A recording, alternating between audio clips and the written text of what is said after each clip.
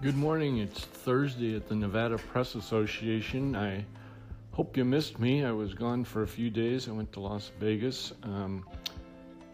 Part of the reason was because we're in the middle of Sunshine Week, and the American Civil Liberties Union, along with the Nevada Policy Research, ourselves here at the Press Association, the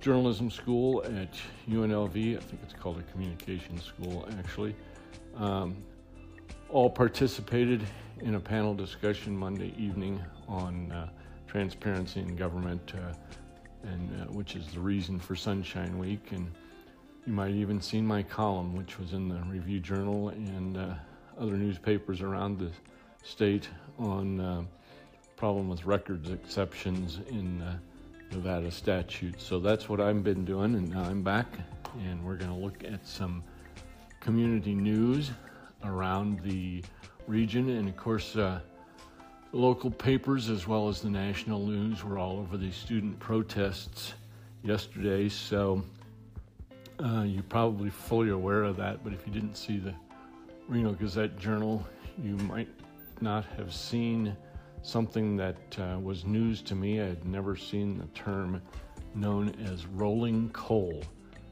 Apparently somebody in a pickup truck rolled coal at the students who were out exercising their First Amendment right to free speech. Rolling coal is, according to Wikipedia, the practice of modifying a diesel engine to increase the amount of fuel entering the engine in order to emit large amounts of black or gray sooty exhaust fumes into the air. It's apparently how people in big diesel-operated trucks express their freedom of speech by spewing pollution. Thought that was interesting. All right. Something else interesting. If you're a reader of the Elko Daily Free Press, you see the mining quarterly that company publishes, that the newspaper publishes, and good stories in there.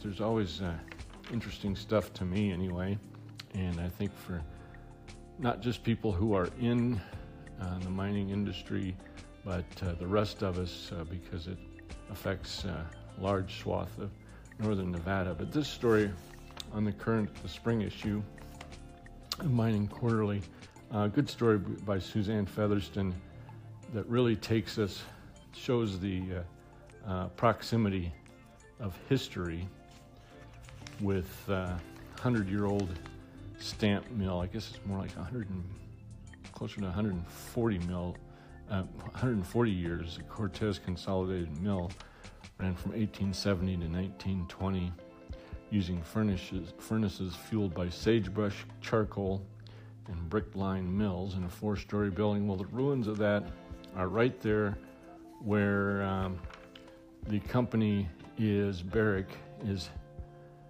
digging a new mine and operating that with incredible technology, showing where mining has come over that 140 years, and good explanation. And here's a quote from the digital implementation manager at Barrick, Emra Yelson. Part of the digital transformation is mainly to get the right information to the right people at the right time.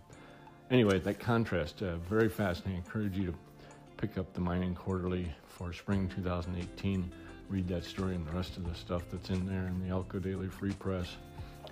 One more note, and that's congratulations to the Mineral County Independent News.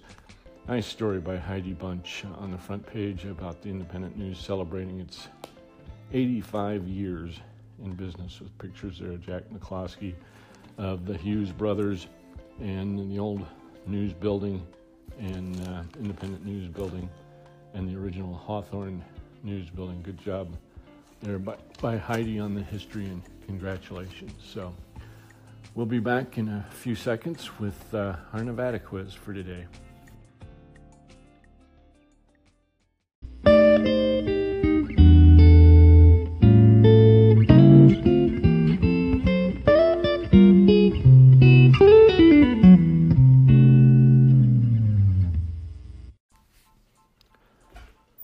Hi, back with the Nevada quiz. We have to answer first the last question that we asked. That was all the way back last Friday, the last time I had a chance to do the podcast. So if you remember, the question was the name of the famed 19th century newspaper editor who barely survived a stagecoach ride with famed driver Hank Monk over the Sierra Nevada.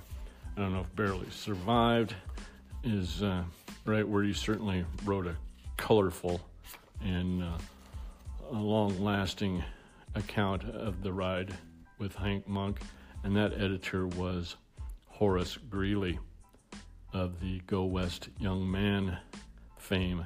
It's 1859, and the humorous tale, the funny one, was actually written by Mark Twain in Roughing It, about Horace Greeley's ride. And for a little bit more trivia, I used to live in Greeley, Colorado, so there. Okay, new question. I'm going to ask this a little differently than Rich has it in Rich Marino's Nevada trivia book, because I'm not going to ask your name. I'm going to ask you what Elizabeth Potts is known for in Nevada history. The woman named Elizabeth Potts should come to mind for just one thing in Nevada history. It happened in June of 1890. So if you have the answer to that, you know what you can do. You can email it to me at nevadapress@gmail.com. That's nevadapress@gmail.com. If you have this Anchor app, you can always call in to the podcast, and I'll put you right on there with your voice as to what you say. All right, that's it for today. We'll be back.